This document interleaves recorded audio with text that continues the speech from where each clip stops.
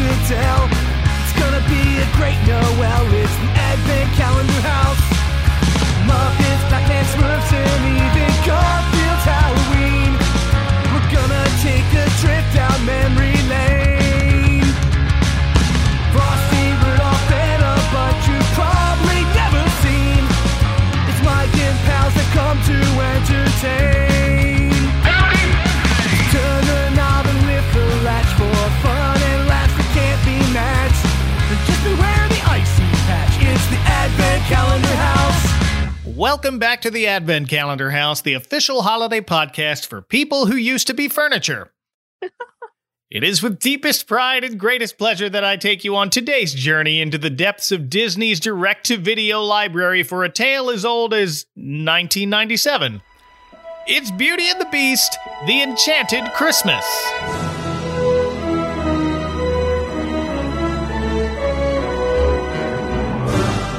I am brooding pipe organist turned actual pipe organ who just discovered emo, Mike Westfall. And joining me are a couple of sentient ornaments I found in the attic who may or may not have existed before my entire house was cursed. Please welcome back Christy and Bree from Nope. Please That's a different podcast. Please welcome back Christy and Bree from I have it right here. That's okay. Honestly, I screw it up all the time too, and it's my podcast. Please welcome back Christy and Bree from Bad Princess Movies. Hey, pals. Hey, how's it going? Doing well. Thank you both again for coming back. Thank you for having us. Very excited to chat about this one. Thank you for Go ahead. having us back. Sorry. No, all is well. I've had this one on my to-do list for a while now, so I'm happy to finally talk about it. But first, let me ask if you remember the first time you watched this special or any other history you may have with it, and we will start with Christy. I can't remember the exact time that I watched this movie. I'm pretty certain that this was one that my grandmother would have had on VHS because, of course, Grandma's VHS collection far surpassed my family's VHS collection.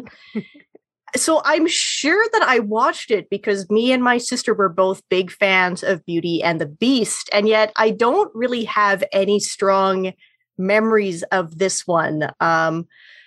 I don't know. I guess it just did not make an impression on us or something. But it wasn't really until I started delving into the Bad Princess movies stuff that I rewatched this one as an adult. And that's where a lot of my, I guess, displeasure at this movie comes from. Not a fan of this one, but it's going to be a good time goofing on it. Perfect. Bree, what about you? I don't think, unless I saw it at like a friend's house or something, I don't think I ever saw this as a kid. It's not one that I remember ever having on VHS or anything like that. So I don't think I think I first watched this film in my memory was last year when I did it for the podcast with Christy.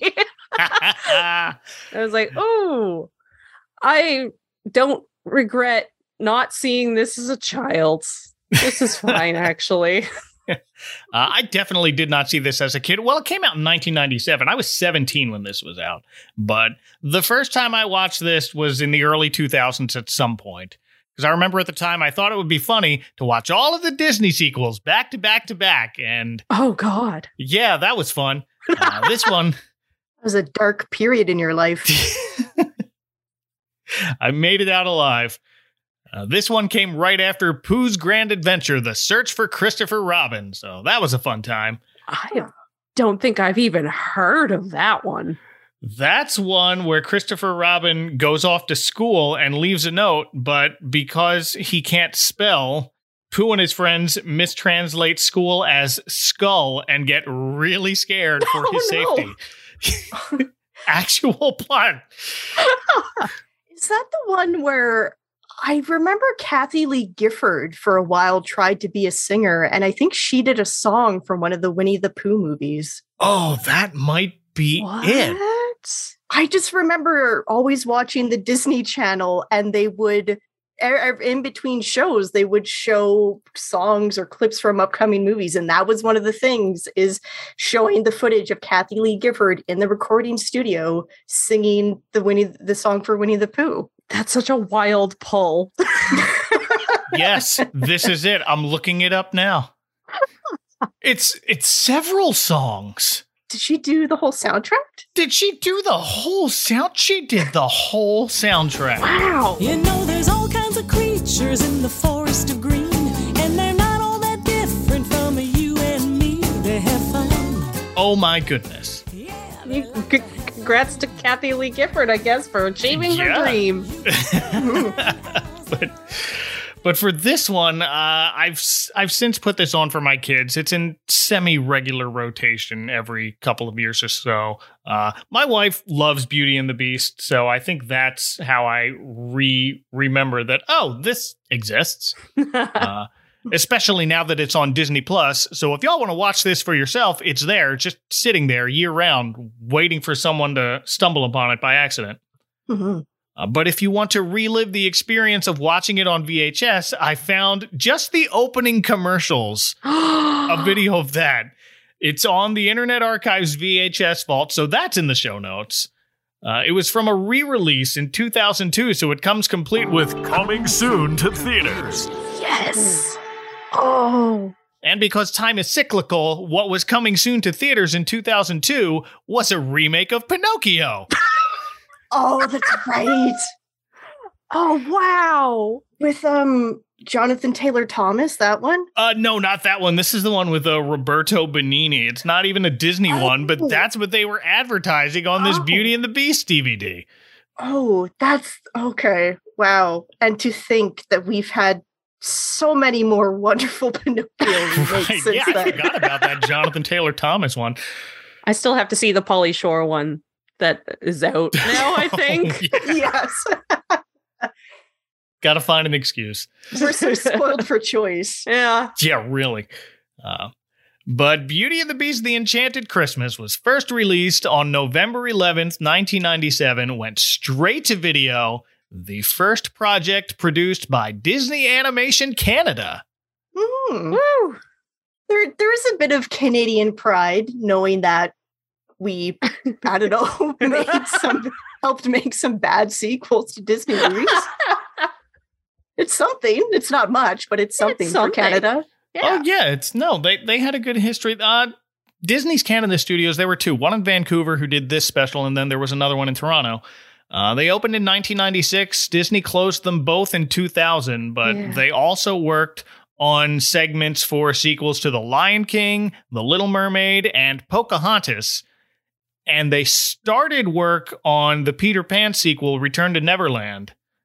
But they closed before they could finish it, and then Disney handed it off to some other studio somewhere else. I think Australia is what I read. Huh. Just here, finish this so we can put it out. I forgot that Peter Pan had a sequel. There's parts of that one that I kind of like, but I don't think I saw it. You just described every Disney sequel and my opinions of them. That's there are parts fair. of them that I like. Yes, that's true. End of sentence. Full stop. But Disney Animation Canada also worked on 2 out of the 3 segments of Mickey's Once Upon a Christmas, bringing it back home. Oh. And I'm actually impressed that they got most of the cast from the movie back for this sequel.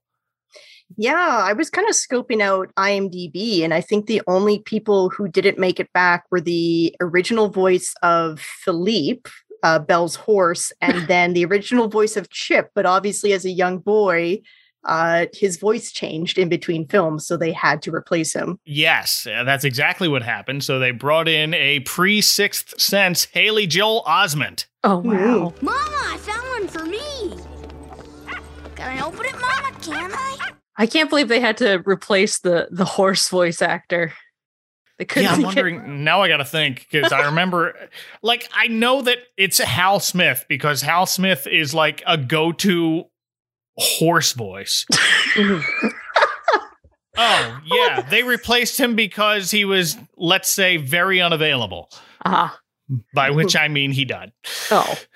That would be a heck of a thing to put on a resume. Just, I'm a professional horse voicer. But Chip's actually the first returning character we see in this, but it's in his restored human form. He's running around the castle along with his dog that was once a footstool.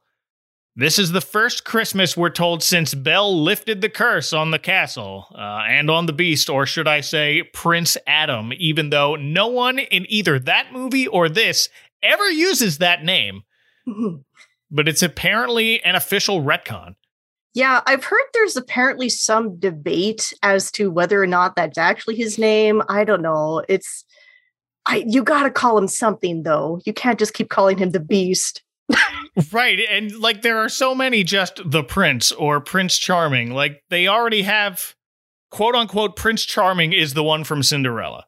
That's Charming with a capital C. And so the one from Snow White is just the Prince. He has no name yet. Oh, yeah. So I know that there are some official Disney merchandise. Somewhere at some point, someone pulled out Prince Adam. I don't know where that name came from, but it was in like a comic adaptation or something by Marvel, I think. And I guess Disney just decided to embrace it. I wonder if it was actually just decided for the merch. Oh, that might be it. We have the Beast doll. And we need to market the Prince doll as something, but give him a name. That makes a lot of sense now that you bring that up. So there's a big Christmas party at the castle. We open with a long line of people walking in, singing Deck the Halls. Also singing our Lumiere and Cogsworth. Deck the halls with boughs of holly. Haha, there must be much, much more holly. 'Tis the season to be. What's this? It's too much holly. Voiced by the late, great Jerry Orbach and David Ogden Stiers. Both are late, great now. But Lumiere is actually decking the hall with boughs of holly, including on the food table. Yeah, just literally tossing it every which way. Holly berries are poisonous, dude. But they look so pretty. They do look pretty. Just eat around them. They'll be fine. Yeah. Just garnish. There's also a new character here we've never met before who's up on a tall set of stairs putting an angel on top of a Christmas tree. We later find out her name is Angelique, and she is voiced by Bernadette Peters. No more mistletoe. Mm-hmm. And I must ask, what is your go-to Bernadette Peters appearance? I always think of the Annie movie. Yes, that's my answer. I wish she was used more in this film. I'm sure we'll get into it as we get into the story more, but she is a wonderful singer and deserves to be in this film a lot more. Yeah, it really is. She should have had more of a song that was just her, but we'll get to that. Bree, how about you? How do you know Bernadette Peters best? I don't. I'm sorry. No, it's fine. I mean, if I looked up her career, I'd probably recognize stuff, but unfortunately I don't know any. My two go-tos for her is Annie. She was Rooster's girlfriend Lily in that. And in Animaniacs, she's the voice of Rita, the alley cat. Oh, okay. Yep. Those are my two. I mean, she's had a long, illustrious career on film and on stage, but those are my two. Also, we have Mrs. Potts here. Hey, Angela Lansbury's back. Yay.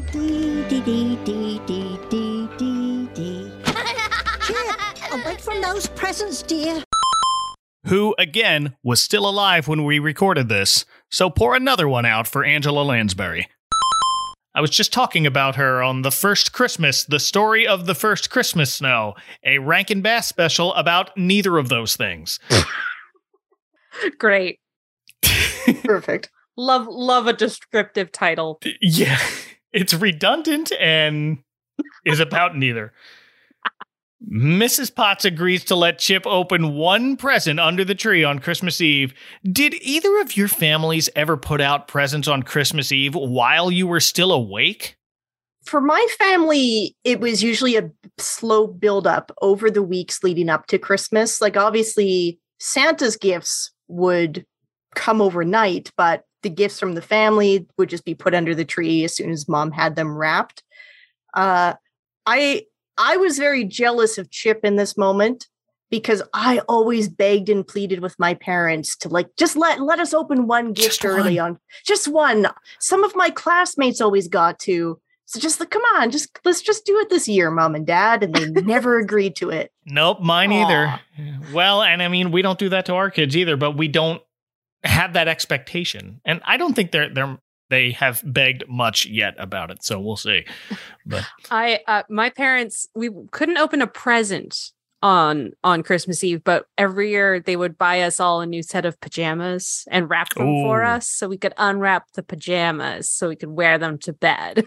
I like that idea. It's really sweet. And then you get a new pair of pajamas every year. It's great. Yeah. Oh, I might have to do that now. I'm in my 30s, and when I go home and stay at my parents' place for Christmas, they will still give me a pair of pajamas. Aw. Good. It's wonderful. Oh, that warms my heart. Yeah. Yeah, my parents always waited until after we were asleep and then just added their gifts to us to what Santa left, I guess, or before them, and then Santa's was added later. But here Chip gets to open his one. Mrs. Potts kind of gives in to him. He's not really begging. He's just, please. And she's like, oh, all right. Interestingly, the ornaments on this Christmas tree include little versions of these characters' former selves as objects. Yeah, it's a little weird. It's just to commemorate the occasion. Let's remember that time we were all cursed every Christmas. Remember those wonderful years we spent as a candlestick and a clock and a teapot. Yeah. Fun times. Lumiere even remarks how it's great to see Chip enjoy a proper Christmas, not like last year. But Mrs. Potts comments she thought last year's Christmas was quite nice, and Cogsworth adds, well, I suppose I did save Christmas. But Lumiere is certain that he saved Christmas, and that argument is our segue into Mrs. Potts telling us the story of last Christmas as she remembers it. Yes, to these people who were present and should already remember this. Right. Well, there are a bunch of other people who are like invited to this party who are gathering around to hear this.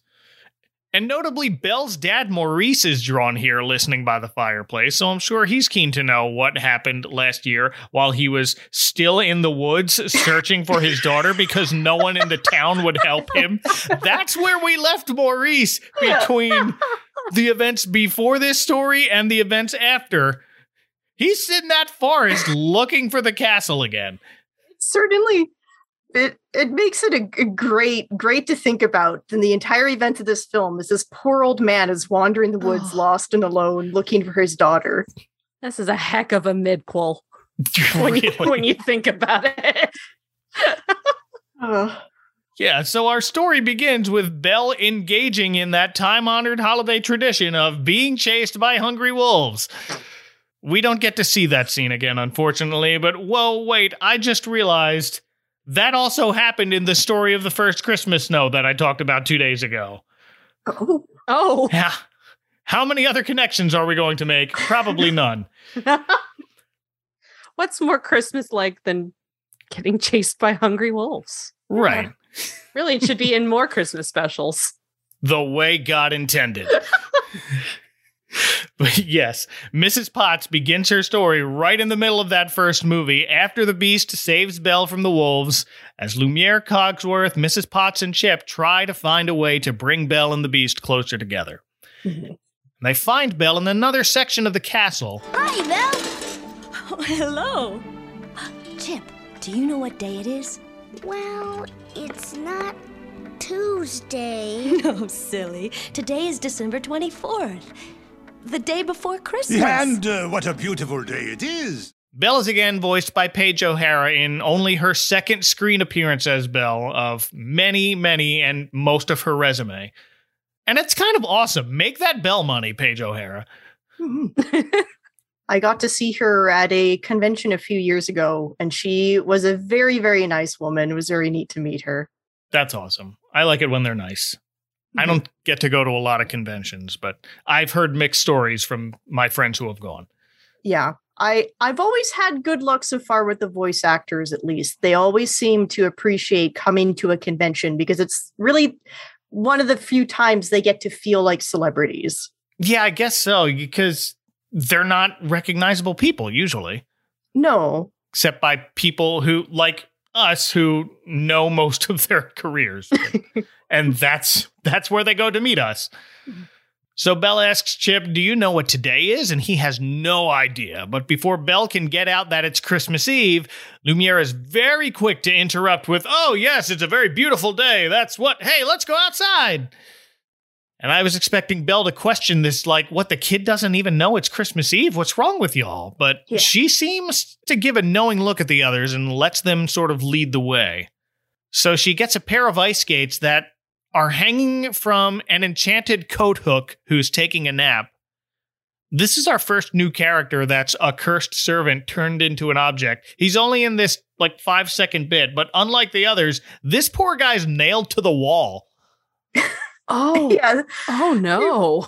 They really didn't need to have that be an enchanted person. They could have just had a normal rack. Right. Because they have the other coat hook thing, like a coat hanger on the tall one that has a hat. It's a hat hook, I guess. Yeah, he plays the violin in the first film. Right, and here he gives Belle her coat. I mean, I guess there's a couple. Like there's the chef down in the kitchen he's not bolted to the wall, but he's too big to go anywhere. So I guess there are some others that are sort of just stuck where they are. As well as another character in this film that we get to. We will. This is a really specific curse that this enchantress has cooked up. But because at the end of the original movie, when it's broken, we see all those objects turn back into humans. They aren't objects that already existed and their souls or whatever leave these containers. These are people physically turned into random things. And this poor coat hook guy is stuck as a wall ornament. What did he do? But Belle steps outside, sees the beast, calls out a friendly good morning, causing him to lose his balance and slip on an icy patch. I warned y'all. Oh, dear. Are you all right?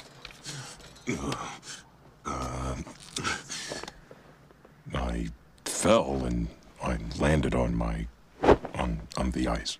The Beast is voiced here and everywhere else by Robbie Benson, who before this was probably best known from a couple of romantic sports movies in the 70s. A basketball one called One on One, which he co-wrote with his father, and a figure skating one called Ice Castles. Oh, interesting. Ooh. I know him best, aside from Beauty and the Beast, as Prince Alexander in the King's Quest series. Oh, wow. I forgot about those. I didn't have any of the King's Quest games until much later, but they're made by Sierra Games, and they made an adaptation of Disney's The Black Cauldron. Oh, yes. So I played that, but it's like an easy mode sort of version of King's Quest where you're like using the function keys. But I played a lot of that game. I never got to play. I didn't play King's Quest, but I did play one of the Space Quests. Okay. Also by Sierra, I think. Yeah.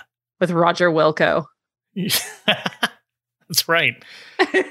Sierra had a very specific visual style to them, and like a lot of those games were really beautiful for only using 16 colors. Mm-hmm. Yeah. But Robbie Benson, he's basking in those Beast paychecks as well, and here he's lying on the ice, very embarrassed.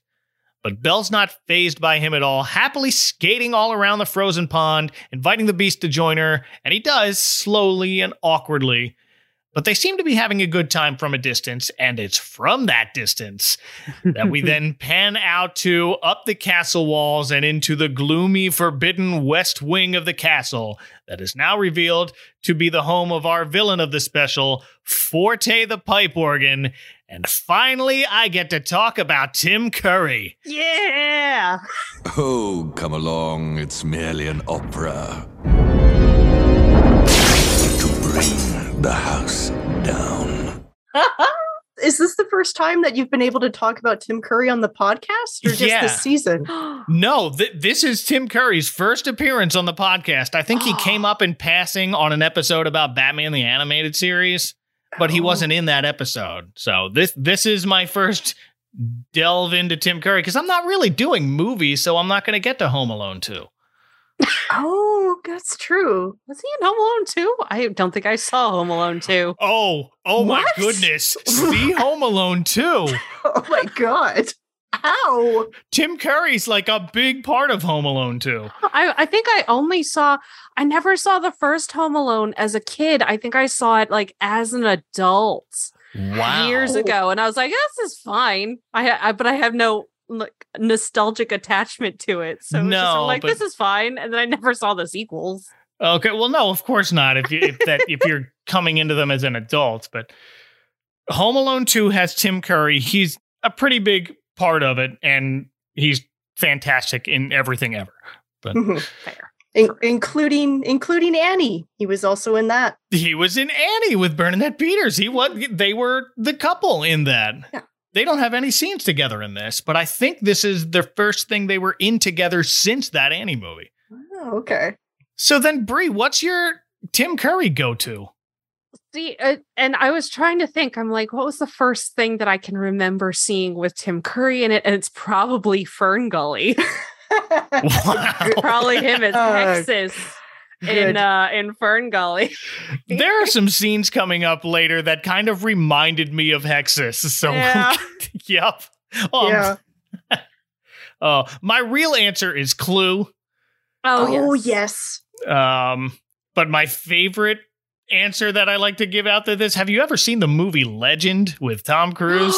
Yes. I saw that like one time, I think, and I meant to rewatch it because all I can remember is thinking, God, that head horn piece looks so heavy. Oh yeah. How does he stand up?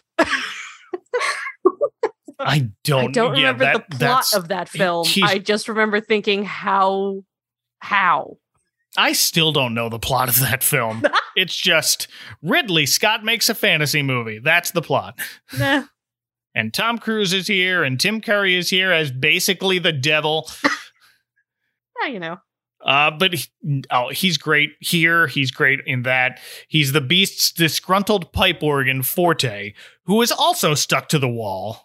Bolted to the wall. Bolted to the wall. I'm bolted to the wall! And unlike most of this special, he is completely 3D animated. Yeah. Which is a striking departure from everything else in this. Yeah. It does kind of work in a way in that it makes him a little more unnerving. Something's a little off about him. Yeah. Oh no, it's unnerving. They managed to, like, I don't know if his eyes have a texture, but they're just sort of these blacked out, no eyeball visible voids in the CG model, and it's great. Yeah, they're just part of the carving of this pipe organ, and it's just it's such a great design. It's so striking compared to everything else, but it works. Mm-hmm.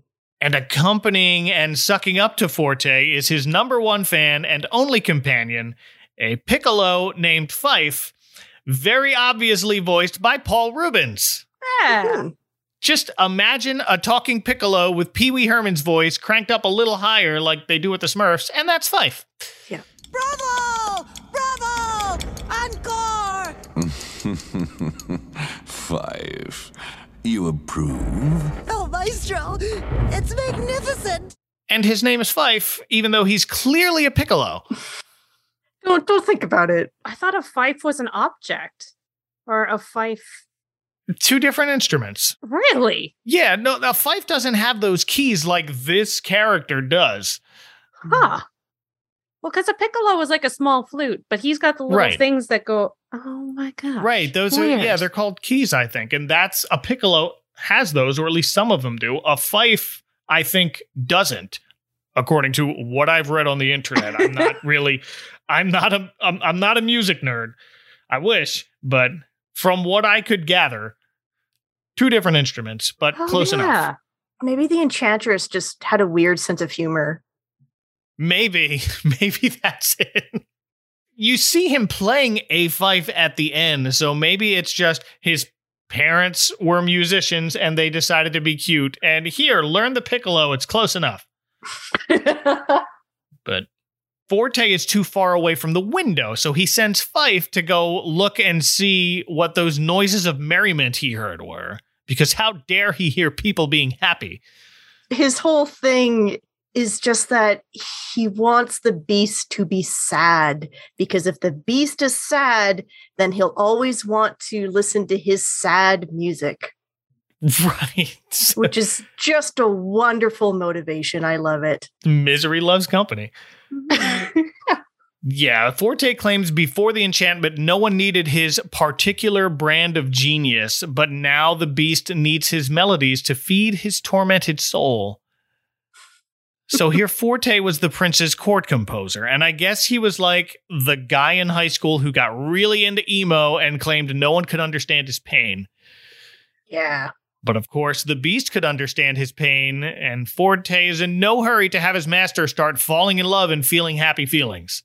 Might make him start playing happy music and Yeah. So in true tortured poet fashion, Forte orders Fife to see to it that this blossoming love withers on the vine. So outside, Fife goes to do something, and that something is apparently dropping onto the ice, pulling the beast's cape, and causing him and Belle to wipe out into the snow.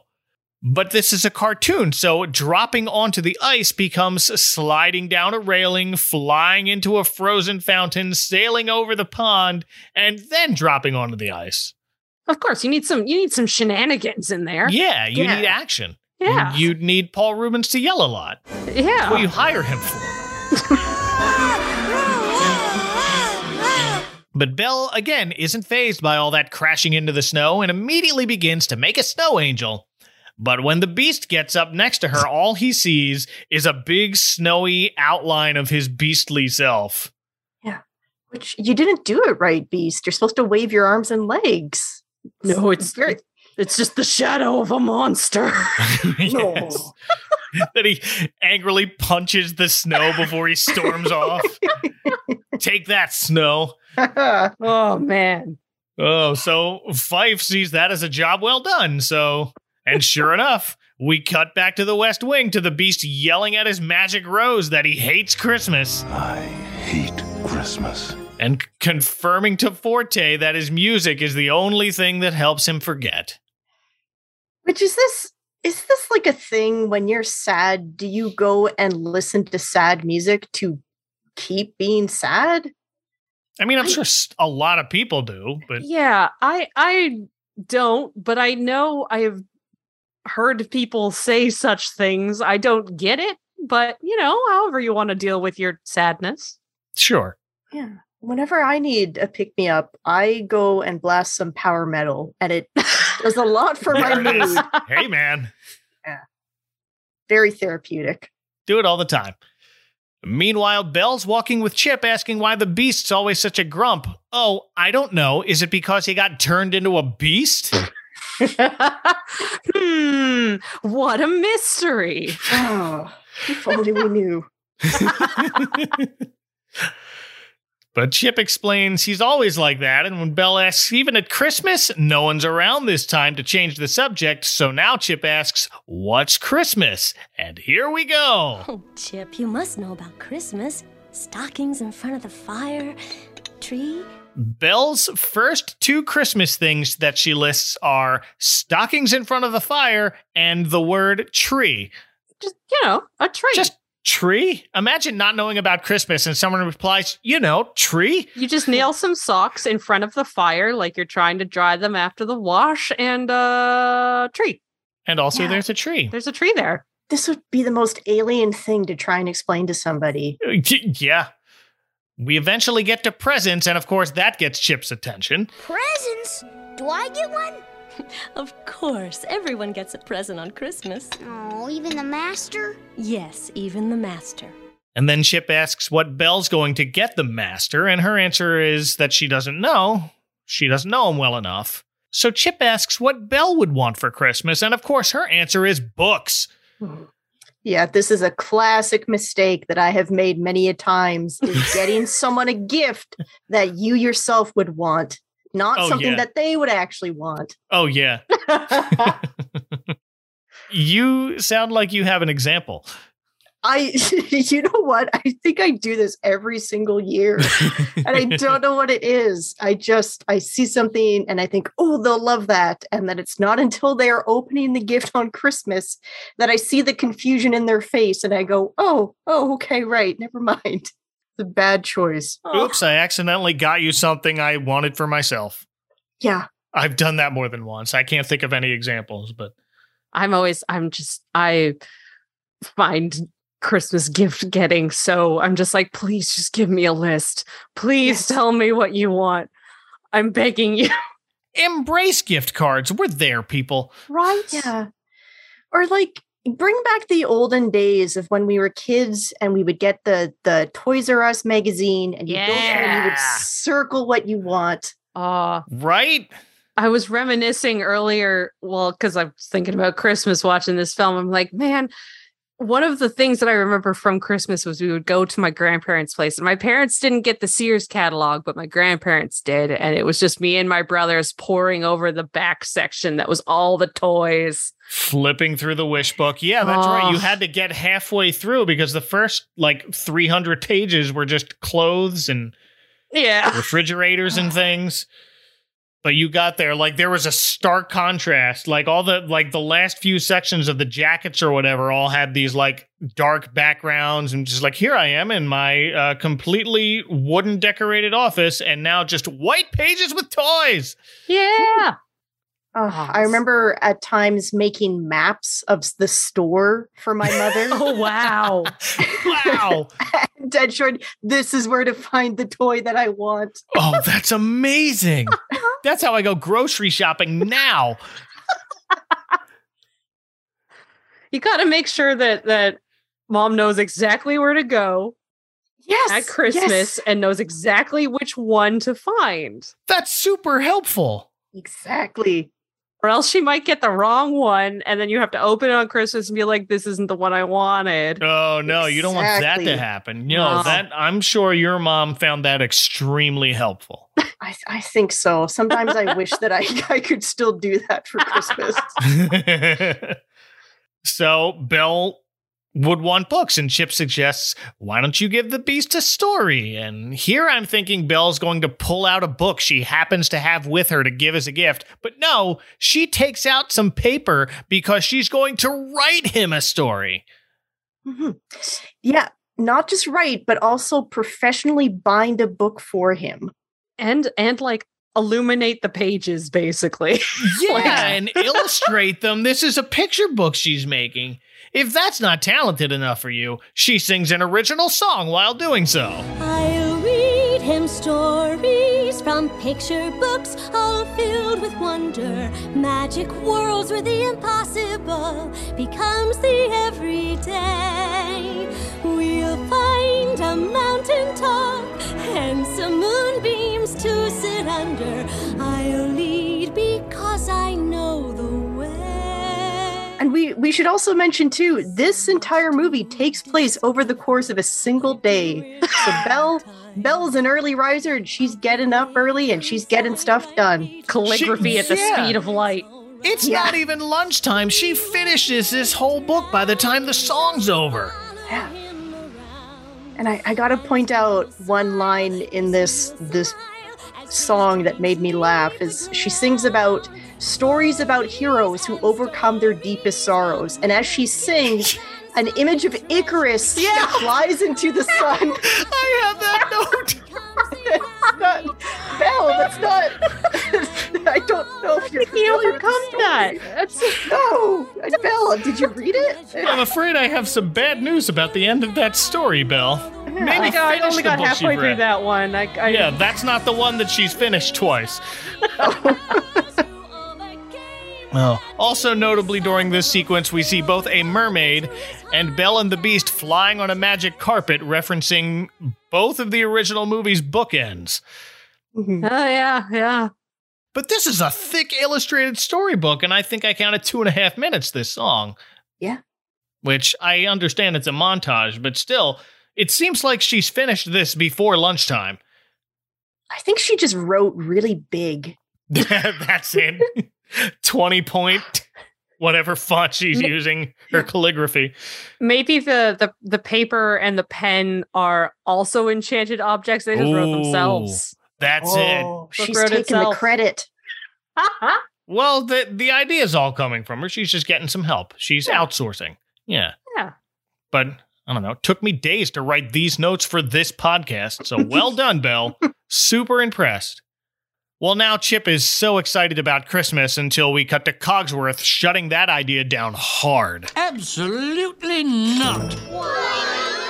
To the disappointment of, and this is my favorite stupid pun of this special, a set of wine glasses going, "Aw, why not?"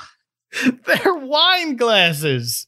Well, and Cogsworth makes the pun to make sure it's super clear. But these appear to be the glasses we see dancing during Be Our Guest, but now they have physical mouths and no other facial features, just whining, not fair. Terrifying. Oh, what an existence. But it's always one of those things. It's like, how many of these things are sentient enchanted objects? And how many of them are just enchanted objects that do things? Right. And I was content to think that most of the wine glasses in Be Our Guest were just like objects that were following Lumiere's cues and doing a big dance sequence. And I was like, no, they can think. They have mouths to scream with. And no eyes. Just terrifying. No eyes, mouths, ears, but I guess they can hear somehow. Don't worry about it. Yeah. No. Enchanted. A wizard did it, and Enchantress did it. And here Cogsworth comes out with it that the beast has forbidden Christmas. And Belle scoffs at that idea because no one can forbid Christmas. And she thinks just a little holiday cheer would do the beast some good. And it takes some convincing, but Lumiere and Mrs. Potts and the others finally change Cogsworth's mind by talking about all the food they're going to have at a Christmas feast. Which makes it very confusing, because are we now bringing in the idea that these enchanted objects, do they need to eat food? Do they just like to eat food? Where does the food go? Hey, yeah. Oh, I didn't even go. Wow. Are those wine glasses going to be eating with their mouths that are transparent? Questions with no answers. Nope. Yeah, that's why they cut that scene. No. I do understand, though, like Cogsworth, the food is one of the best parts of Christmas celebrations. Oh, absolutely. Oh, yeah. Mm-hmm. The quickest way to anyone's heart is through their stomach. Yeah. We're like clockwork that way. Not sorry. But before we move on, Belle comments that they need to brighten up the place, and Lumiere replies he knows someone who can help with that. And we then cut to them climbing the spiral stairs up the tallest tower in the castle, along with Chip, who is counting 1001, 1002, 1003. And I call shenanigans. Because I'm a nerd, I paused to do some math. Oh. Uh-huh. Lay it on us, Mike. So let's say every step is 6 inches high. They're usually higher, or so I've read, at least 7 inches, but 6 makes the math easier. And 1,000-step staircase would be 500 feet high. That's a tall tower. So then I was like, where's the tallest castle in the world? And Guinness World Records lists the tallest castle in the world at 213 feet tall. Oh, wow. Double the height. I don't think Chip actually counted 1,000 stairs. I think he just started counting at 1,000 sarcastically because it's a long way up. Yeah. But they make it to the top of the tower, which is being used as a very large storage attic. where we meet Angelique. We saw her at the beginning as a human, and here she has been transformed into the angel she was putting on top of the Christmas tree in the future. Oh, Lumiere, finally.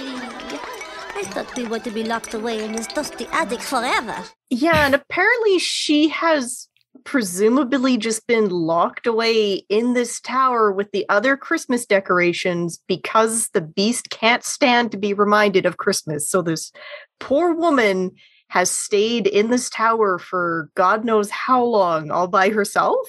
Yeah, if you take the 10 years line and Be Our Guest as canon, then yeah, it's been a decade. Yeah. Oof. We'll get to more about that line in a little bit, but yeah, she's been stuck here in the attic along with a bunch of ornaments, also with no facial features, but they can move on their own, so I think we file those under enchanted, but maybe not alive? I Yes. hope so. Yeah. Shrug. Yeah, I don't know. All the other ornaments are in only 3 colors, gold, green, and purple, which, wait, those are Mardi Gras colors. Oh, yeah. Oh, yeah. Huh. It's a theme. But with 2 exceptions, there's one ornament shaped like a tree and one shaped like a candy cane. That's it. The rest are just colored baubles. And Lumiere, well, he goes full on Pepe Le Pew on Angelique here. Ah, Angelique, mon amour. Your eyes are still so lovely after all these years. Lumiere, please, you'll tarnish the halo. Yeah. Like, he's not even Lumiere anymore in this second. He has devolved into a Pepe Le Pew impression, complete with the kissing. Ugh. Yeah. Yeah. Which I kind of take offense to, because I thought Lumiere's sweetheart was the feather duster. Yeah, where is she? Yeah. What the heck, Lumiere? She's in this too, only for like a hot second during a song later. We see her, and it's basically a cameo. It's like, oh yeah, remember that feather duster? Remember Fifi the feather duster? She's here too. She hasn't left. Here's the thing about Fifi the feather duster. Disney can't keep her name straight. No one can agree on her name. So in the credits of the original movie, she's just a feather duster. And there's another sequel after this special called Belle's Magical World, and in there, she is called Fifi. But then in the stage musical, her name's Babette. And in the remake they made in 2017, her name is Plumette. Huh. So Disney doesn't care enough to give this feather duster a consistent name, so I guess Lumiere doesn't either. Dang. She gets one line in the song coming up, and that's it. So now Lumiere's undivided attention is on Angelique, who was once the castle decorator, so of course Lumiere has come to ask her to decorate the castle for Christmas. But of course, she's been locked up in this attic because of her job for 10 years, so she says, no way! She's not going to get her hope for Christmas anymore, and will not be disappointed again. Mm-hmm. Which does make it kind of funny that they've come all this way to get her help with the decorating, and she spends the rest of the film refusing to help with the decorating. Right. She's like, you guys left me up here for a decade. No, I'm not helping you. Absolutely not. I will not be disappointed again, she says. And in Disney movies, there's only one thing to do in times like these. Sing. Of course. And it's Belle who sings As Long as There's Christmas. And if you're going to put any song from this on your holiday playlist, it's probably this one. As long as there's Christmas, I truly believe that hope is the greatest of the gifts we'll receive. As long as there's Christmas, we'll all be just fine. A star shines above us, lighting your way and mine. I think it's the only one that I rewatched this earlier today, and I think it's the only one with the melody that I can actually like hear in my head. So yeah, it's probably this one. Yeah. Yeah. Starts very solemnly, and then everyone starts decorating the Great Hall, and it really gets going. Wonder if there's one. They make a tree-like structure out of plates and bowls and utensils, hang ornaments from it, and an enchanted flying ribbon carries Angelique to the top of it, and it's a fun visual of this intricately built tableware tree with an angel hanging from the top of it with a grumpy face like, Her demanding to be put down the entire time as well. Yeah, well, and then it topples over off camera. No, yeah. All of the enchanted objects were like, are they gone? Right. Just like go back to our drawers, maybe? Oh. Yeah. We're done here. We can go. But no matter, everyone gets back to work decorating. Meanwhile, Fife has been following them this whole time, and he overhears Cogsworth remind everyone, don't let the master find out what we're doing. So that's Fife's cue to do exactly that. And we cut to Forte telling the Beast that Belle's trying to bring Christmas back to the castle, which the Beast angrily remembers as the day his life ended. Mm-hmm. And it's flashback time where we learn the Beast was visited by the Enchantress who turned him into a beast on Christmas. The lore. Yeah. Yeah, we got lore now. I feel like this is such an unnecessary thing.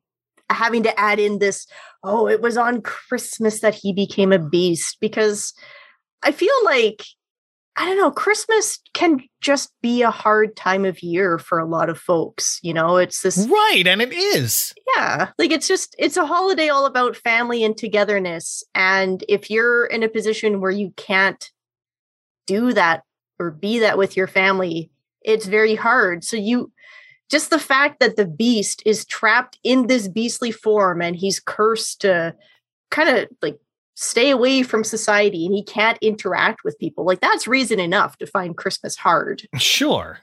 But no, they have to incorporate it into the backstory now. And the prince in this flashback is notably younger than I was expecting. I was trying to figure that out because in the original film, he has very distinct visual appearance. I would dare say hunky. I'm on team hunky human prince, if you need to know. You're not wrong. Thank you. I got your back. Thank you. But yeah, I was trying to figure that out, if it was a matter of they're trying to deliberately draw him younger, or if he was maybe just a little too hard to draw in his full hunky form and they had to simplify him. I think they realized that they kind of wrote themselves into a corner with some of the plot details in the original. So now they're going back to this one and kind of drawing him notably younger. He's got a whinier, higher pitched voice that he does at the end of the movie. Yeah, because he's also at the end of the movie and you see him and he looks appropriately aged. So right. I think he is meant to be like, he feels like a spoiled teenager. Yeah. Well, and there's been that arguments surrounding, and you guys have talked about it on your show, but it's three key details from the first movie. First, we're told the rose that acts like a timer for the Beast to break his curse blooms on his 21st birthday. And we're already seeing it start to wilt when we first see that rose. So he's already 21, at least. Mm-hmm. I don't know how long a magic rose would take to completely wilt. A regular rose can last up to a week without water, which, hey, dummy, why don't you put the rose in water? Maybe buy yourself some time. Well, it floats, so maybe he's tried and it just like floated back up out of the water. Right back up, like a straw. But secondly, we see that portrait of the prince that he's ripped claw marks through, and that's the hunky picture that you were talking about. Yeah. And he appears to be a grown adult in that. So is that like some Dorian Gray portrait he's got? Oh, maybe. Maybe it's aging along with him and showing him like, this is what you could look like. This is how hunky you could be. Oh, what you've lost. If only you weren't such a jerk. That's why the West Wing's forbidden. I've got that hunky portrait of him. I like to do prop replicas, so I've actually got that hunky portrait of him hanging above my computer desk here. There's a restaurant. They have the Be Our Guest restaurant at the Magic Kingdom, and it's several rooms. Like, you have the main Great Hall room, but there's a room off to the side that's a West Wing themed room. Ooh. And that picture with the claw marks is in that room. Nice. I haven't eaten in that particular room yet, but I kind of want to go back. I don't know. That's I mean, you're going there. That's an expensive meal, but it's worth it to go once. Mm-hmm. And just to see that hunky portrait in person. Absolutely. And can confirm the gray stuff is delicious. Ooh. What is it? It's like a mousse. Oh, okay. Yeah. Nice. And they put little candy beads on top of it. Ooh. But the third detail, during Be Our Guest, Lumiere says it's been 10 years since they've had a guest at the castle. So the question has become, was the prince 11 years old when he became a beast? And this special seems to support that. Maybe he sure acts like 11 here. Well, maybe he's like 13 or 14 and Lumiere's just rounding up. It's only been like 7 or 8 years, but like that doesn't sound as good. Yeah, I think it was the new movie, the remake in 2017, when it's Ewan McGregor. They changed that lyric to, instead of 10 years, he just says too long. Mm-hmm. Just like, nope, we're not playing this game anymore. Yeah. Disney is done. Stop talking about it, everyone. We're tired of you all. Yeah. You've backed us into a corner there. We already have to call this guy unofficially Prince Adam. We're not playing any more of your games. We're not giving you more fuel for picking apart this movie. Absolutely not. But the prince in this flashback is a bratty little jerk who shouts, "Give me my presents! Bring me my presents!" And Lumiere, on behalf of everyone, gives his master the gift of a storybook. A storybook? You call this a present? Isn't one of the big things about the main, like the original movie, that he's got a big library full of books? Right? I didn't even think of that. We're going to get back to that little fact a bit later, but for now, we also see Human Forte here in this flashback. My God. He looks like a skeleton in a powdered wig. He's terrifying. I love him. So good. But like, his powdered wig kind of looks like the way the organ pipes are shaped around his face in his pipe organ design. It's really well done. And his cuffs look like the keyboard. Yeah. His design is incredible. It's so contrasting with literally every other character. He's just this like terrifying skeleton man in a powdered wig. You're like, I wonder who's the villain in this room.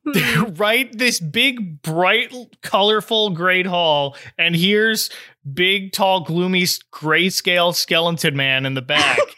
Voiced by Tim Curry. Yeah. Voiced by Tim Curry.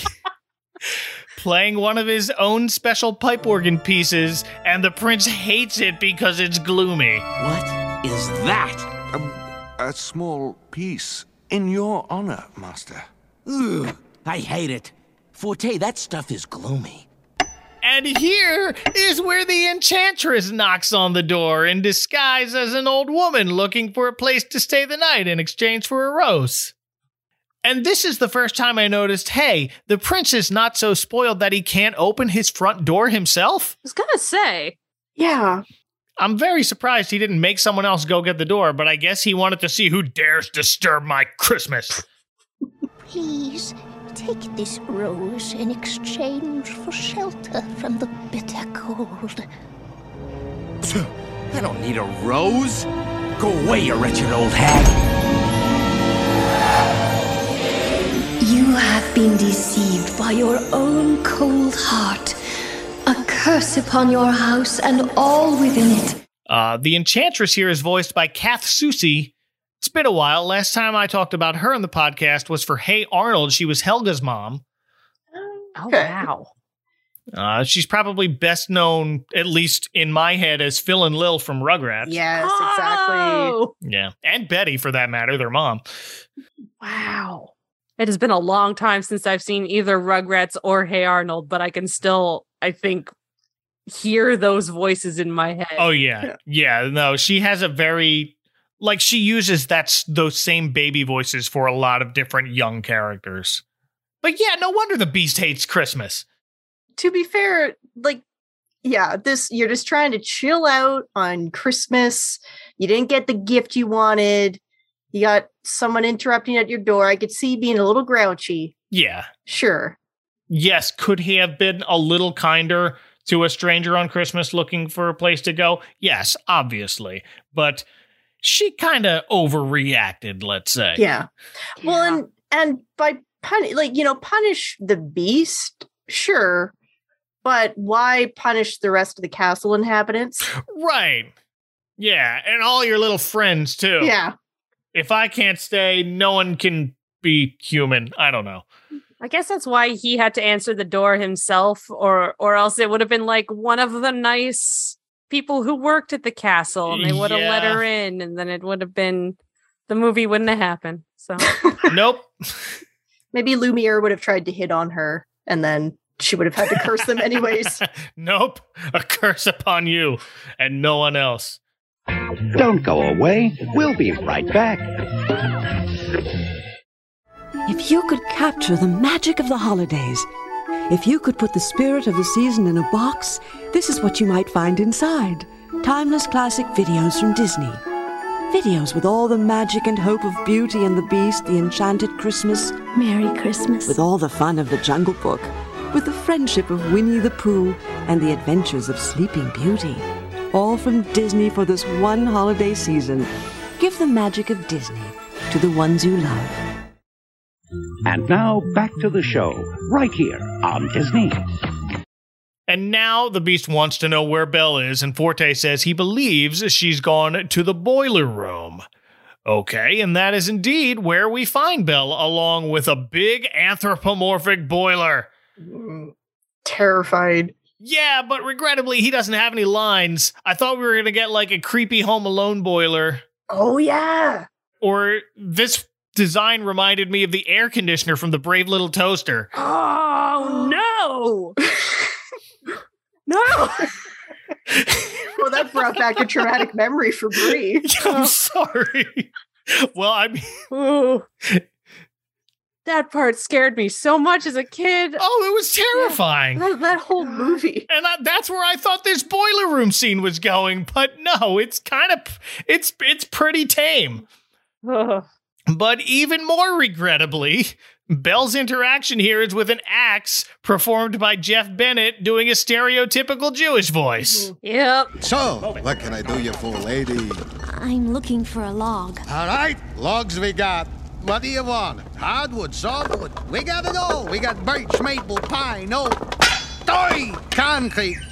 My head, don't worry, it'll pass. I think the last time I mentioned Jeff Bennett, it was talking about Johnny Bravo. He's the voice of Johnny Bravo. Yeah. He's been in a lot. He's another one of those voice acting guys that is just you throw a stick and you'll hit Jeff Bennett. Yep. Well, and here he's an axe. Oh, yeah. Surrounded by logs. And Belle's in the boiler room looking for a log, a nice cylindrical Yule log, and the axe tells her to help herself. And then the Beast enters, angrily looking for Belle, who explains how the Yule log works. Everyone in the house touches the log and makes a Christmas wish. And confession time, I did not grow up in a house that did any special Yule log anything. Oh, no. So this was news to me the first time I watched this. Yeah, same here. I've heard of Yule logs, didn't know the whole story behind it. Although fun thing is that last year for Christmas, my stepdad got my mother a KFC scented Yule log. You've heard about those. Yeah. Yep. We haven't used it yet because we're all a little terrified to crack it open. Oh, no. So it's just sitting there by their fireplace. Oh, now it's not only is it going to smell like fried chicken, it's going to smell like year-old fried chicken. Yeah. Oh, my goodness. Oh, no. Yeah, no, we also, like, I had heard the term Yule log, but had no concept of what that actually was at any point. Yeah, me neither. But of course, the Beast, still acting like an 11-year-old after all these years, takes the log and mutters, "Wishes are stupid." Yeah, the writing for the dialogue in this one's a little... not really for the adults. No. No, but they did the best they could with it. Like, the cast all knocked it out of the park as best as they could. Oh yeah. No, you're absolutely right. Cast's doing great, but there's only so much you can do with wishes are stupid. Wishes are stupid. This is the shadow of a monster. Oh, he adds, if you made a Christmas wish last year, is this what you wished for? Gesturing at all of this. Mm-hmm. And he insists there will be no Christmas in his castle, saying Belle has no idea what it's like to lose everything. He says that to Belle, you know, his prisoner. Yes. Beast, why? Not an ounce of self-awareness. No. To be found. Yes, all men. Probably. This is probably my most hated scene in this movie because I love the original Beauty and the Beast, and the Beast character in that. He's done so well, where even though he spends, a chunk of the movie acting like a jerk to Belle, they win you over, and he's so sympathetic, and you want to see him succeed and see him and Belle fall in love. But in this film, he's just so whiny and just such a jerk to her that it's just, just why? Yeah, we're not over that hump yet, I guess. And that, I guess, is telling the story of when that something changed. Yeah. But I don't know. Also with Belle, how she spends the first movie and she's like, you gotta be nice to me. Like, yeah, you gotta win me back here. And in this, she's like, I just want to make him happy. Yeah. Right. You're not here to be his life coach, Belle. He's imprisoned you. Yeah. And she points that out to him, defiantly saying she will continue wishing and won't give up hope. Hope for I don't know what, but she leaves the Beast by himself in the boiler room to think about what he's done. Yeah. And we cut to Belle's room, admittedly the nicest bedroom I've ever seen given to a prisoner, where Chip shows up, still excited about Christmas, but Belle breaks the bad news that the Beast has forbidden it. But Chip reminds her, I thought you couldn't forbid Christmas. And here Belle remembers, hey, yeah, that's right, and she's back on board, with Chip telling her the only thing they're missing now is a tree. So out they go, first making a stop into the Forbidden West Wing to drop off her gift-wrapped homemade storybook next to the magic rose before the Beast can see her. Oh, yeah. Wait a minute. She's not supposed to be in there. No. Well, she sneaks in there. That's why she hides behind the door. Wow. And then sneaks back out with Chip and his footstool dog, who's apparently named Sultan in this. Mm-hmm. Oh. Never got a name in the original, but of course it's Frank Welker making barking noises.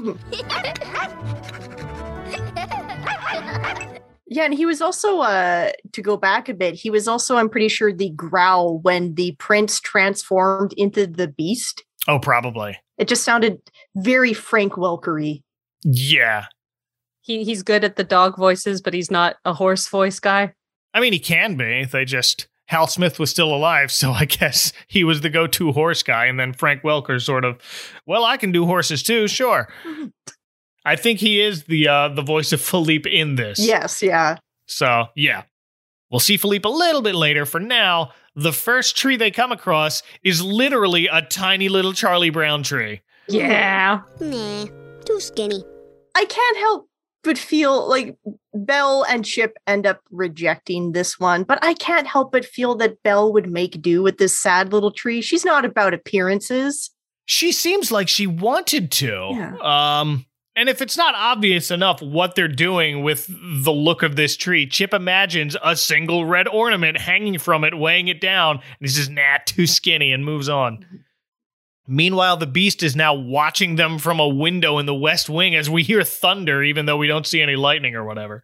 But that was just for the mood. Lumiere hops in now to try and get him to think romantic thoughts. And here is where the Beast notices there's a present on his table. But he slams it down and walks away.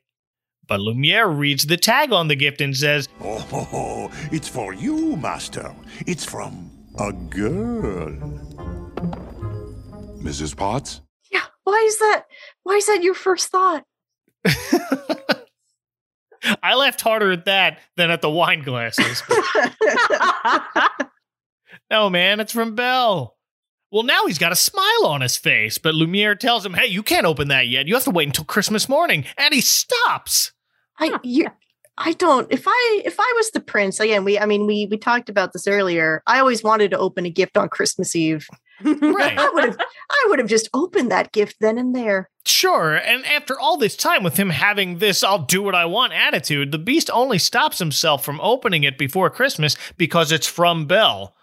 And Lumiere explains, look, we all know how you feel about Christmas, but when a woman gives a man a gift, she's saying, I care about you. Specifically says when a woman gives a man a gift. Yeah. Yeah. Yeah. Any other sort of permutation of gift giving, who knows what it could mean, but yeah. That one's cut and dry, though. No, yeah. When a man gives a woman a gift, half the time, like, dudes are like, you owe me. If I can raise my son to give gifts and not expect something in return, I will have done okay. Yeah. He's 8, so we've got some time. Got a couple years left. Yeah, just show him the original Beauty and the Beast, and if he doesn't get the message, then he'll turn into a monster. Don't do what Donnie Don't does. But thankfully here, the Beast's first thought is, oh no, I don't have a gift for Belle. But Lumiere assures him it's not too late, so off the Beast rushes to talk to Forte, saying he wants him to compose a song as a present for Belle and make it happy. Mm-hmm. And of course, Forte, ever the emo boy, hates the idea. Forte, known composer of incredibly joyous music. Right. Admits to Fife they can't stop Christmas, but he can stop the girl, who is out looking for a tree still and starts to chop down the least flimsy one she can find on the castle grounds with the talking axe, when suddenly she hears beautiful organ music coming from the castle. What is that? Accompanied by a single high-pitched squeal from Fife that only the footstool dog can hear, sending him running back up to the castle. So Belle is now following Sultan the Footstool to the sound of the organ and finds Forte. Well, first they find Fife. And Belle asks if he was behind that beautiful music, because she doesn't know too much about music either, I guess. But a Fife could sound like an organ, right? Sure. Yeah. But that's Short Charm's Fife. But Forte introduces himself, putting on a happy face, or the closest thing that resembles it. And his endearing Tim Curry charm tells Belle and Chip that if they're going to plan a Christmas gala, they'll have to have everything, and he rattles off a list of trimmings, trappings, etc., before ending with a tree. And of course, they don't have one of those yet, so Forte suggests going into the neighboring Black Forest. I don't understand how Belle falls for this, because isn't that the place where literally she got attacked by wolves before? Right, that's where the wolves are. Yeah, that's literally where the wolves are, Belle. You've already seen the wolves. Yeah, and isn't this like a couple days after that? Like, come on, Belle. Yeah. And that's not her hang-up. Her hang-up is that she promised not to leave the castle again. But there are wolves there. There's a pack of hungry wolves. Also, you can just go to the edge of the woods and get a tree off the edge. Yeah. You really don't have to go. Right, just get that tree. Yeah. Stop being so picky. You don't have to go 3 hours into the wolf-infested forest. Chip's the one being picky about the tree. He's never heard of Christmas a few hours before this. And now Belle needs to find the perfect tree for Chip. Well, and Forte really lays it on thick, and he claims that the tree was the Beast's favorite part of Christmas. And yes. so this is a thing that you have to do, Belle, if you really want him to enjoy Christmas. because his happiness is now your main priority. Mm-hmm. Yeah. He says he's coyly says, well, I guess keeping your word is much more important than bringing joy to another. And Belle's like, fine. I'll go risk my life for your Christmas tree. I'll bring Chip. He can save me from the wolves this time. Yeah. Well, Forte kind of slyly assures her that she's in more danger in this very room than in the forest, which should have tipped her right off right then and there. But nope. Never mind that it's in the same sort of tone as every villain ever who said the line, I'd love to have you for dinner. Come on, Belle. I guess to be fair, he's bolted to the wall. The most he could do is just shout at her music. Yeah, I guess so. Well, as far as she knows. Yes, very true. I don't know.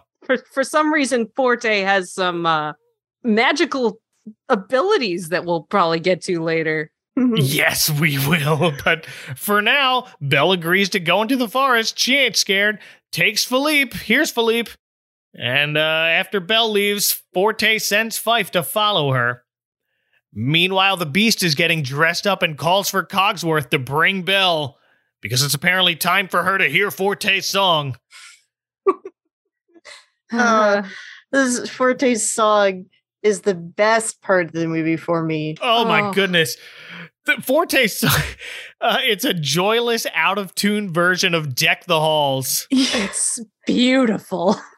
Which is a very specific kind of adorable coming from Tim Curry. Yeah. Deck the halls with boughs of holly.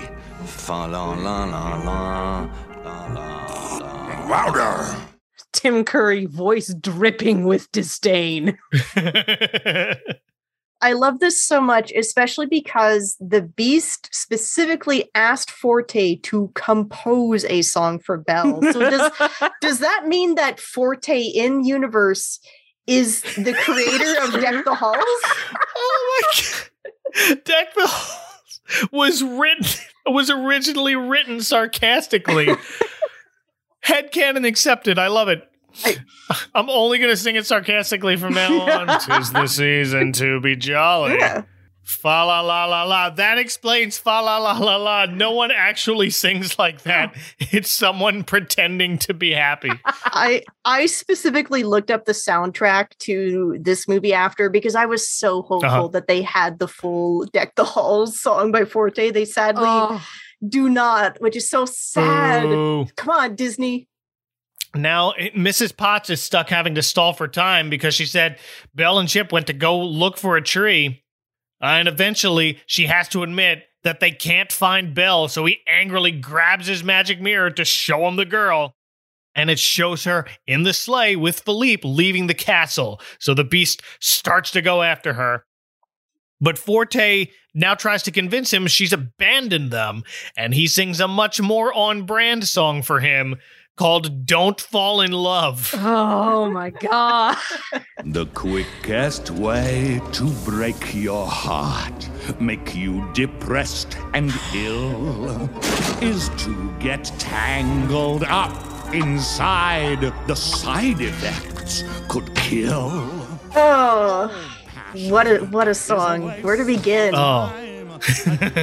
Well, during this whole scene, as Forte plays the music, we see the notes materialize on staff paper in these messy, green, glowing blots of ink. And then even more green, glowing ink forms little evil cupids in the air around the Beast during this whole song, kind of tormenting him. And you think at first that maybe this is just like a metaphorical thing. That's what I thought. And yet we see the Beast, like, he is impacted by these little cherubs. Like they interact with him and they throw him around. And we'll see later on in the movie that, like, this magic seems to exist. It has this... It's tangible. Yes. Why does Forte get extra magic powers? Right. Did he already have them before, and that's why he looked like a terrifying skeleton wizard? He's secretly a wizard. He was secretly like a sorcerer all along. Yeah. Well, this is the scene that reminded me of Hexes from Ferngully. Yeah. Slime beneath me. Oh. The song's pretty similar too. Yeah, kind of the same vibe. Yup. I love this song. It's just Forte, just trying to convince the Beast that love and any kind of romantic attachment is terrible. Just don't do it. Don't fall in love. He even goes so far as to say, don't even get a pet, because even loving your pet is a waste of time. That's cold, man. And it's great because the fatal flaw in this is that if the Beast actually took Forte at his word and decided, you know what, I'm not going to get attached to anything, that would also include Forte and his sad music. Hey, yeah, whoops. Some flaw in your logic there, Forte, but seems to be working in making the Beast rage downstairs and into the Great Hall, which is already decorated and set for a big feast, which he then trashes, and the only one still there to witness it is Angelique, whose heart just breaks again. I knew this was hopeless. And then we check back in on Belle, Chip, and Philippe traveling through the Black Forest. It's getting darker and colder, and oh hey, the wolves are back. Yeah, you hear them howling in the background, and Belle... Yep. She's like a little nervous about it, but not as nervous as you would think a woman who was just attacked by wolves should be. Right. No, they've got to find the perfect tree, and I think they found it here at this point, sitting by itself on the other side of a frozen pond with one beam of moonlight shining on it, so you know it's legit. I loved that because it reminded me of Christmas Vacation. There's a similar shot. Yes. The beam of light. I have that note. But instead of, I don't know, walking around the pond, the horse starts to just walk across the ice with the sleigh. Yeah. Real confident in the thickness of that ice. Oh, yeah. And they make it across. They get to the tree and chop it down with the axe. Merry Christmas and a Happy Hanukkah! The Jewish axe who says Merry Christmas and Happy Hanukkah. It's canon. And kudos to Belle for being able to chop down that giant tree by herself. Yeah. Just rolls up her sleeve and... No, she doesn't even do that. No, this is just raw power from Belle. Yeah. That's why she's not scared of wolves. But punch the wolves. And now they're being followed by Lumiere, who is riding Cogsworth like a snowboard. I think we finally found a use for you. Clockboarding. No, snow clocking. Whatever. With Cogsworth's face lying down into the snow. Yeah, this seems a little dangerous, Lumiere. You're kind of potentially mangling your friend. Right. And they're also being followed by Fife, who tries to unhook Philippe from the sleigh, but no one knows he's there, and they get the tree tied to the back before he can finish, so he gets launched onto the ice ahead of them. And that's when Belle sees Fife and asks what he's doing there, and in a panic, he makes a high-pitched toot that startles Philippe and makes the horse stamp a hole into the ice, and that's what breaks it loose. What are you doing way out here? Nothing. I just was, walking. I mean, I love the bitter cold.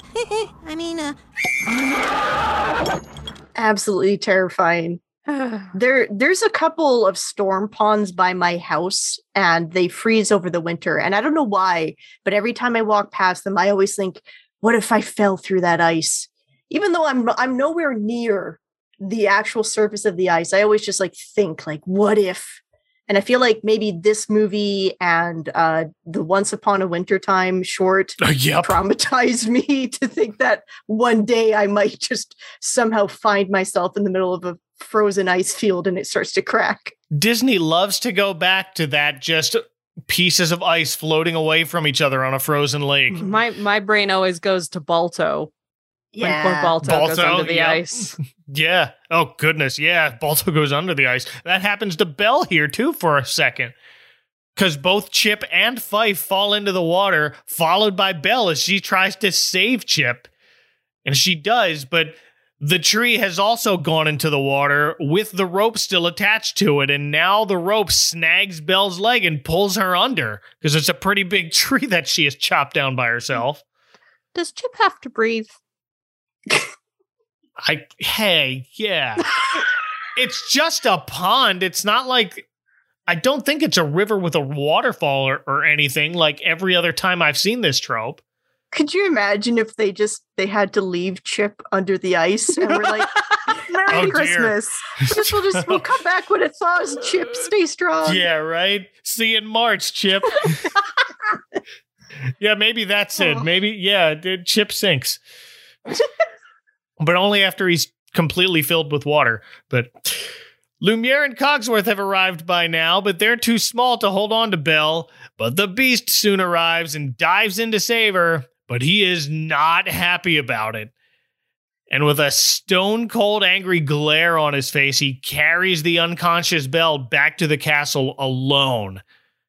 And here is where Fife realized, I think I might be the bad guy.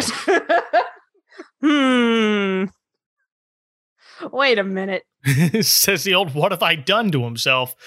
And Lumiere, who has no idea of what Fife has been up to this whole time, reassures him we are all to blame for daring to hope for Christmas. Just rubbing a little more salt into the wound. Yeah, really. And I guess Fife just leaves it at that, little coward, because we cut away. But no, we cut to Belle, who's now in the dungeon, where the Beast says she'll rot forever for breaking her promise and leaving. She's notably still in the clothes that she went into the freezing water in and almost certainly getting hypothermia. Yeah. Sure. Well, there's a window with bars right there. Yeah. So the wind's coming in and the clock tower chimes midnight. Merry Christmas. Merry Christmas. Well, everyone else visits Belle in the dungeon, including Angelique, who tells her, I told you it was hopeless. But after a beat, she adds, But I was wrong. And she sings a solemn reprise of As Long as There's Christmas. When I felt lost and lonely, not a dream in my head. Which is fair, and it's a nice message to have, but I do question how Angelique came to this conclusion. Yeah. Especially because she did not do much in this movie. I don't understand why they have this character, because she appears, they try and get her to do the decorations, she refuses, and then the next time we see her is when the Beast, it trashes all of the decorations. So they really did not use Bernadette Peters to their full advantage. They really didn't. The only thing I can come up with that makes any sense as to how she kind of changed her mind is just this scene right here with everybody else going to visit Belle, even though she's in the dungeon. They want to cheer her up and wish her a Merry Christmas, even after all of this. But meanwhile, the Beast is moping in the West Wing again, where Forte tries to convince him to forget about Belle and forget about love by destroying the rose. The rose, remember, is serving as a countdown to the time the Beast has left to make someone love him for who he is, or else he'll remain cursed forever.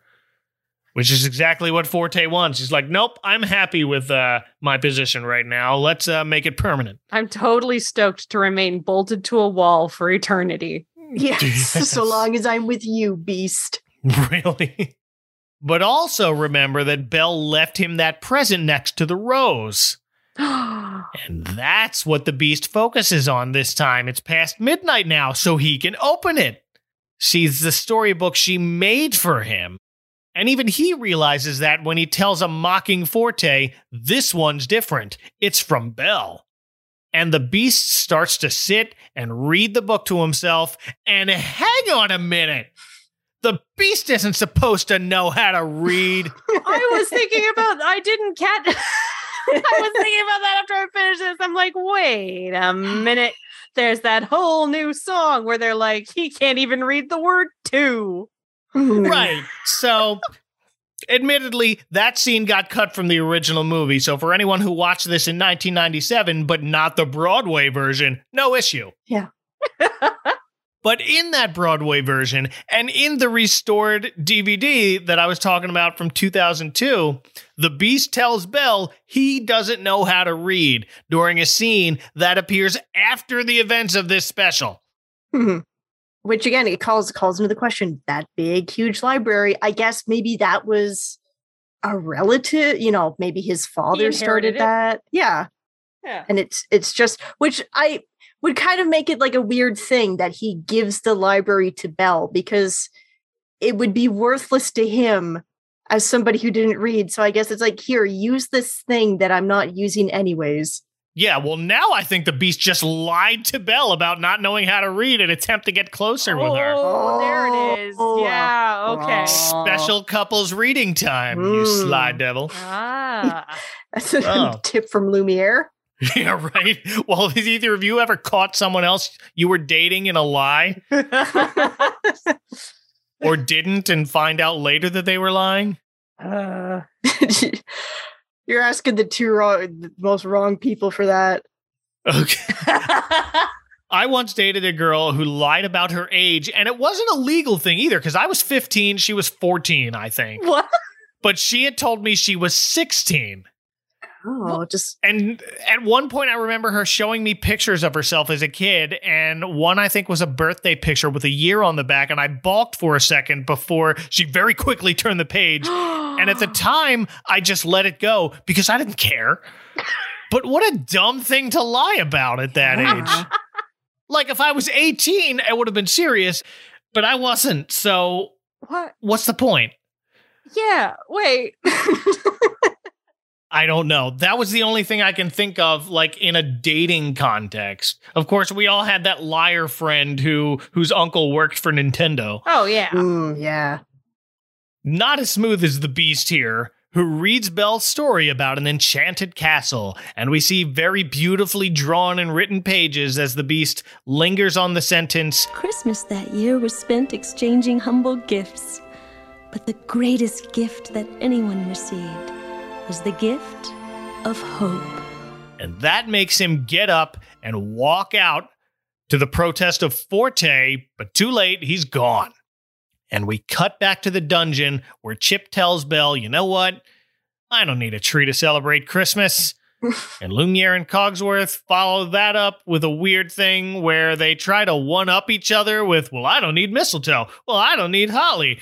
Well, I don't need tinsel. And they keep going right into another song called A Cut Above the Rest.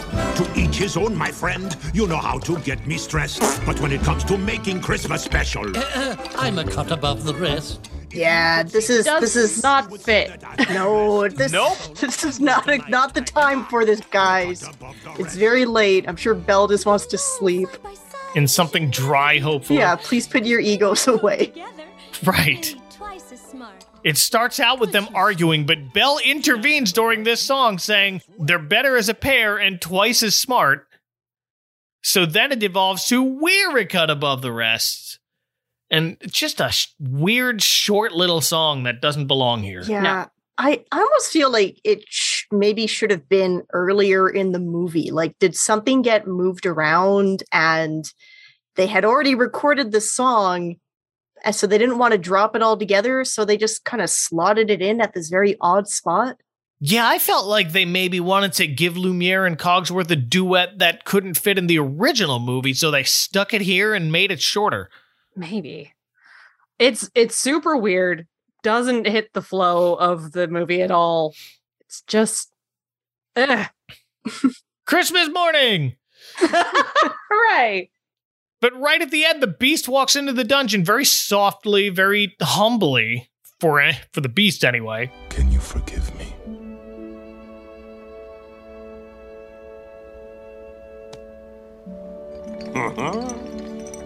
Of course.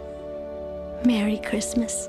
So the Beast tells everyone else, let's give Belle the Christmas she's always wanted. And they all cheer, hooray! But wait. Forte's not going down without a fight. So he blares his organ pipes loudly enough to crack the windows and make the dungeon start collapsing. Yeah. Because as he explains, they can't fall in love if they're dead. Oh, I love it. Wow. 0 to 1,000 here, Forte. Yeah. Right. Well, and I got nerdy again and decided to look up how loud is the loudest organ in the world. Oh, I thought you were going to say, how loud do you need to play to explode a human being? Well, you would think it'd be less than rocks. You'd think they'd at least be deaf. Yeah. By this point. Oh, yeah.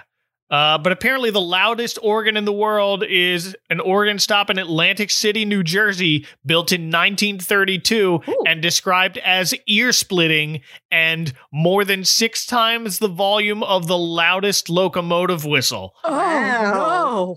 Huh. Oh. You were too busy wondering if you could and not thinking about whether you should. How do you even play something like that? Very carefully.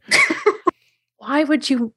What? Oh, I don't know. I'm from New Jersey. We don't think about things.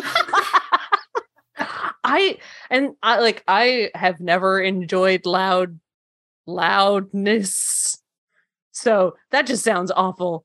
Especially, I'm just like, no, I won't go anywhere near that. I'm good. Thank you. Yeah, and I couldn't find anything about whether it was loud enough to break a glass window or split a crack down the middle of a stone wall in the floor of a dungeon, because that's what happens here. And maybe it's the sound, but it's also his unexplained sorcerer magic. Yeah. It could be that. It could be just the vibration of everything. It's an old castle. Completely cracks the floor in half, separating Belle and the Beast on either side of this fault line that Forte's created. And now Fife, who's been down in the dungeon with the others visiting Belle, by the way, knows what's up, and he goes off to tell Forte to stop. And here, I don't think we've talked about why Fife has been helping Forte in the first place. And it's not just because he's a weak little yes man, it's because Forte promised to write Fife a solo. And now, as Forte is trying to bring down the whole castle, we find out the trunk where Forte told Fife he was keeping his solo opens to reveal a bunch of blank pieces of paper. My solo! It's blank! So naive. Your second victim, Fife! Dun, dun, dun. You got played, Fife. What did you expect? He's so clearly evil. I do enjoy that it's just that little extra touch where it's like, just in case you would miss that perhaps Forte was the villain here, he didn't even write Fife his soul. Yeah. How dare you, sir? Well, then the Beast enters and Forte just blasts him with his green glowing music energy stuff. I meant to look up if there was a video game based on this. I don't think so, but I feel like this would be a really sweet final boss. Oh, it would be. There was a Beauty and the Beast game, like a game for the movie proper. Yeah. Unlike the Game Boy, probably. I think SNES? SNES had one. They did a Genesis one. I'm sure there was a Game Boy copy. I know I had the Little Mermaid game for the original Game Boy. I could never get past the first level. Oh, I had the Nintendo one where she picks up and throws shells at people. I had the Tiger Electronics one. Yeah. Oh yeah. It's the story of Beauty and the Beast, of Belle's bravery, her love for the Beast, and a race against time. And it's all in a handheld game. You can help Belle find her father, make friends with enchanted objects, and get past Gaston. If you can help Belle kiss the Beast before the last rose petal falls, he'll turn back into a prince. And you win! Disney's Beauty and the Beast, an electronic game new from Tiger, batteries not included. Bring those back! Oh, but this green glowing music energy is enough to knock the Beast on his butt. Forte's so powerful. Yeah, man. But as Belle and the others arrive, Fife tells the Beast to go for Forte's keyboard, which the Beast lifts off and tosses aside. Yeah, this is the most metal thing that he's done. Just rips Forte apart. Yep. Like, literally, that would be his body, wouldn't it? Like, yeah. He tears this man to shreds. Just like guts him. And as Forte now angrily breaks free from the bolts chaining him to the wall, he quickly realizes he's too top heavy and comes crashing down onto his big, creepy CGI face. And I guess he's dead. The end. Yeah. The end. Which just begs the question is when they get released from the spell. What is there a body up there? It's just mangled two halves of a body down in the basement. Well, there's his stomach. We don't get to see any of that. We quickly cut back to the redecorated Great Hall. Yay. As Belle and the Beast enter in their dancing outfits from the title track of the original movie. Because who cares about timelines in this? We're just retconning everything. Yeah, so the first time they see each other in those outfits is not in the incredible ballroom scene in Beauty and the Beast. It is, in fact, here. Yeah. Christmas morning. Disappointing, but... But then we flash forward back to the present before we have to explain any of that, with the human Mrs. Potts finishing her story about last Christmas and deciding if anyone saved it, it was Belle, who now enters the party with her prince, and she's wearing this red wine-colored dress with yellow down the middle. And if you see Belle at a Disney theme park around Christmas time, she is wearing this dress. Oh. Fun fact, but this outfit was actually designed by a woman named Lisa Temming, who worked at Mattel during the 90s. So Disney had actually let Mattel know that they were working on this movie, and they didn't have a design for Belle's dress. And so Mattel was given permission to design the dress, and Lisa did a bunch of designs. Disney picked one, and this is the design that's made it into the film. And as Mike said, you see this anytime you need Belle in a holiday dress, this is the one she wears. Yep. Huh. But when you usually go to a Disney park around Christmas time, yeah, you'll see Belle wearing this dress, but the Beast is still a beast. Yeah. Easier to recognize, I guess. The timelines. Time is meaningless. Time is a meaningless construct in the Disney jurisdiction. Disney owns Marvel now, so it's just a multiverse thing. That's it. Don't worry about it. It's a multiverse. Yeah. Hand wave. But here, Belle and the Prince give the first gift of Christmas to Chip. And wouldn't you know it, it's a book. Wow. Books and songs. That's all anyone gets in this universe, and everyone's fine with that. Yeah. I sure hope Chip knows how to read. Maybe that's why he has the big library. Everyone only ever gets him books. That's it. We've solved it. It's just, it's not a library, it's a second attic. He's just regifting constantly. Yeah. Books and songs, because then the prince asks his new maestro to kick off the music, and it's Fife. Would you do us the honor, old friend? I'd be delighted. Yay! It's human Fife. Yeah, just genuinely, it's a kind of a sweet moment. Maybe a little soured by the fact that I don't think anyone ever found out that Fife was playing along with Forte. No, he got off easy. He's taken that secret to his grave. Yup. And as the prince gives Belle his gift, and it's a rose. But not the rose. Just a rose. Just a rose. We saw the last petal fall on that one, but it's a rose, and that's it. That's the movie. We fade out to the castle under one particularly bright star in the sky, and the credits roll, accompanied by a pop version of As Long as There's Christmas by Peabo Bryson and Roberta Flack. As long as there's Christmas, I truly believe. Kathy Lee Gifford was not available for this. Not one. available, but you gotta get Peabo Bryson back. He famously sang the credits to Beauty and the Beast and A Whole New World. Oh. Oh. I didn't know that. Yeah. But that's it. We made it. We did it. We made it through one of the weirdest mid-pulls I can think of, because boy, this is a lot to never mention again. Yep. Any final thoughts on Beauty and the Beast, The Enchanted Christmas? It's not the worst Disney sequel or midquel that I've ever seen, but it definitely feels like a big step down from the original film, which... Oh, yeah. You know, the original film, I think anyone of any age could watch that and enjoy it.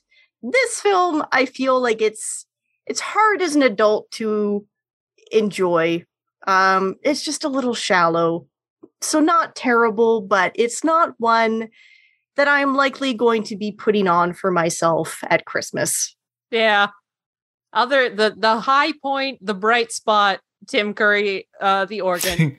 But the rest of it is just sort of like, it's not the worst, but yeah, I probably won't watch it again unless I have to do it again for the podcast at some point in the future.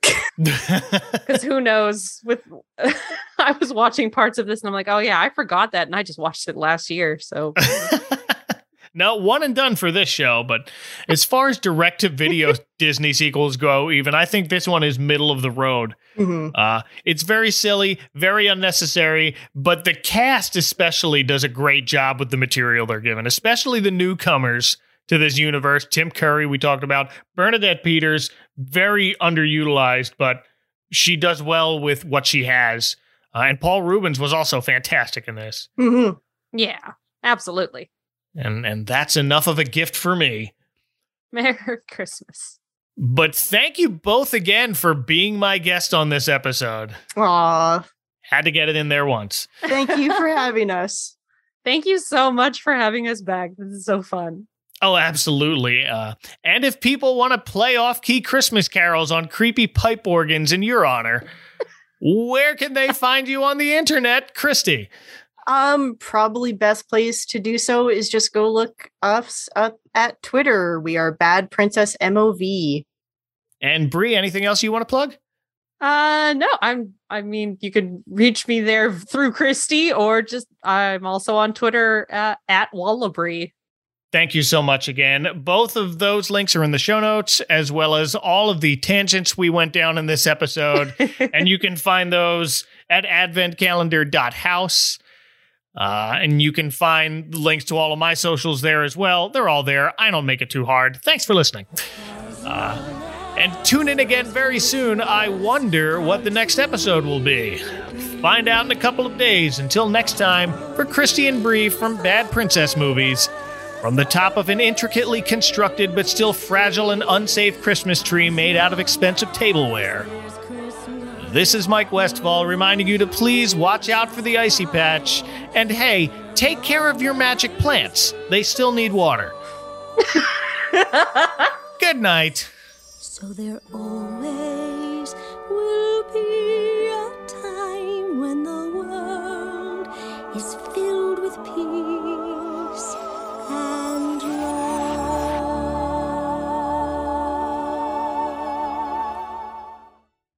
And now, these messages.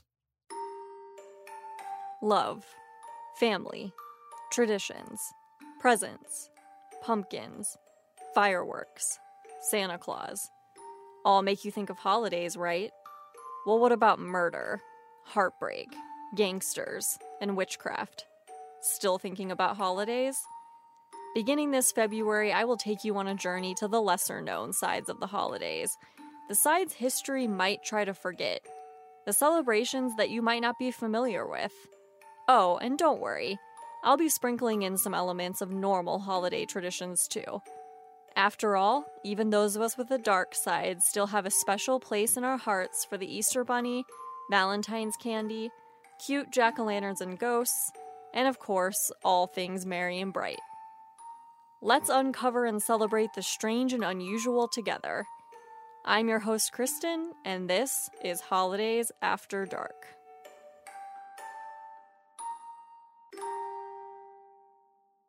Next time on the Advent Calendar House. Oh, baby, all I need is my baby. Say I'm gonna get high.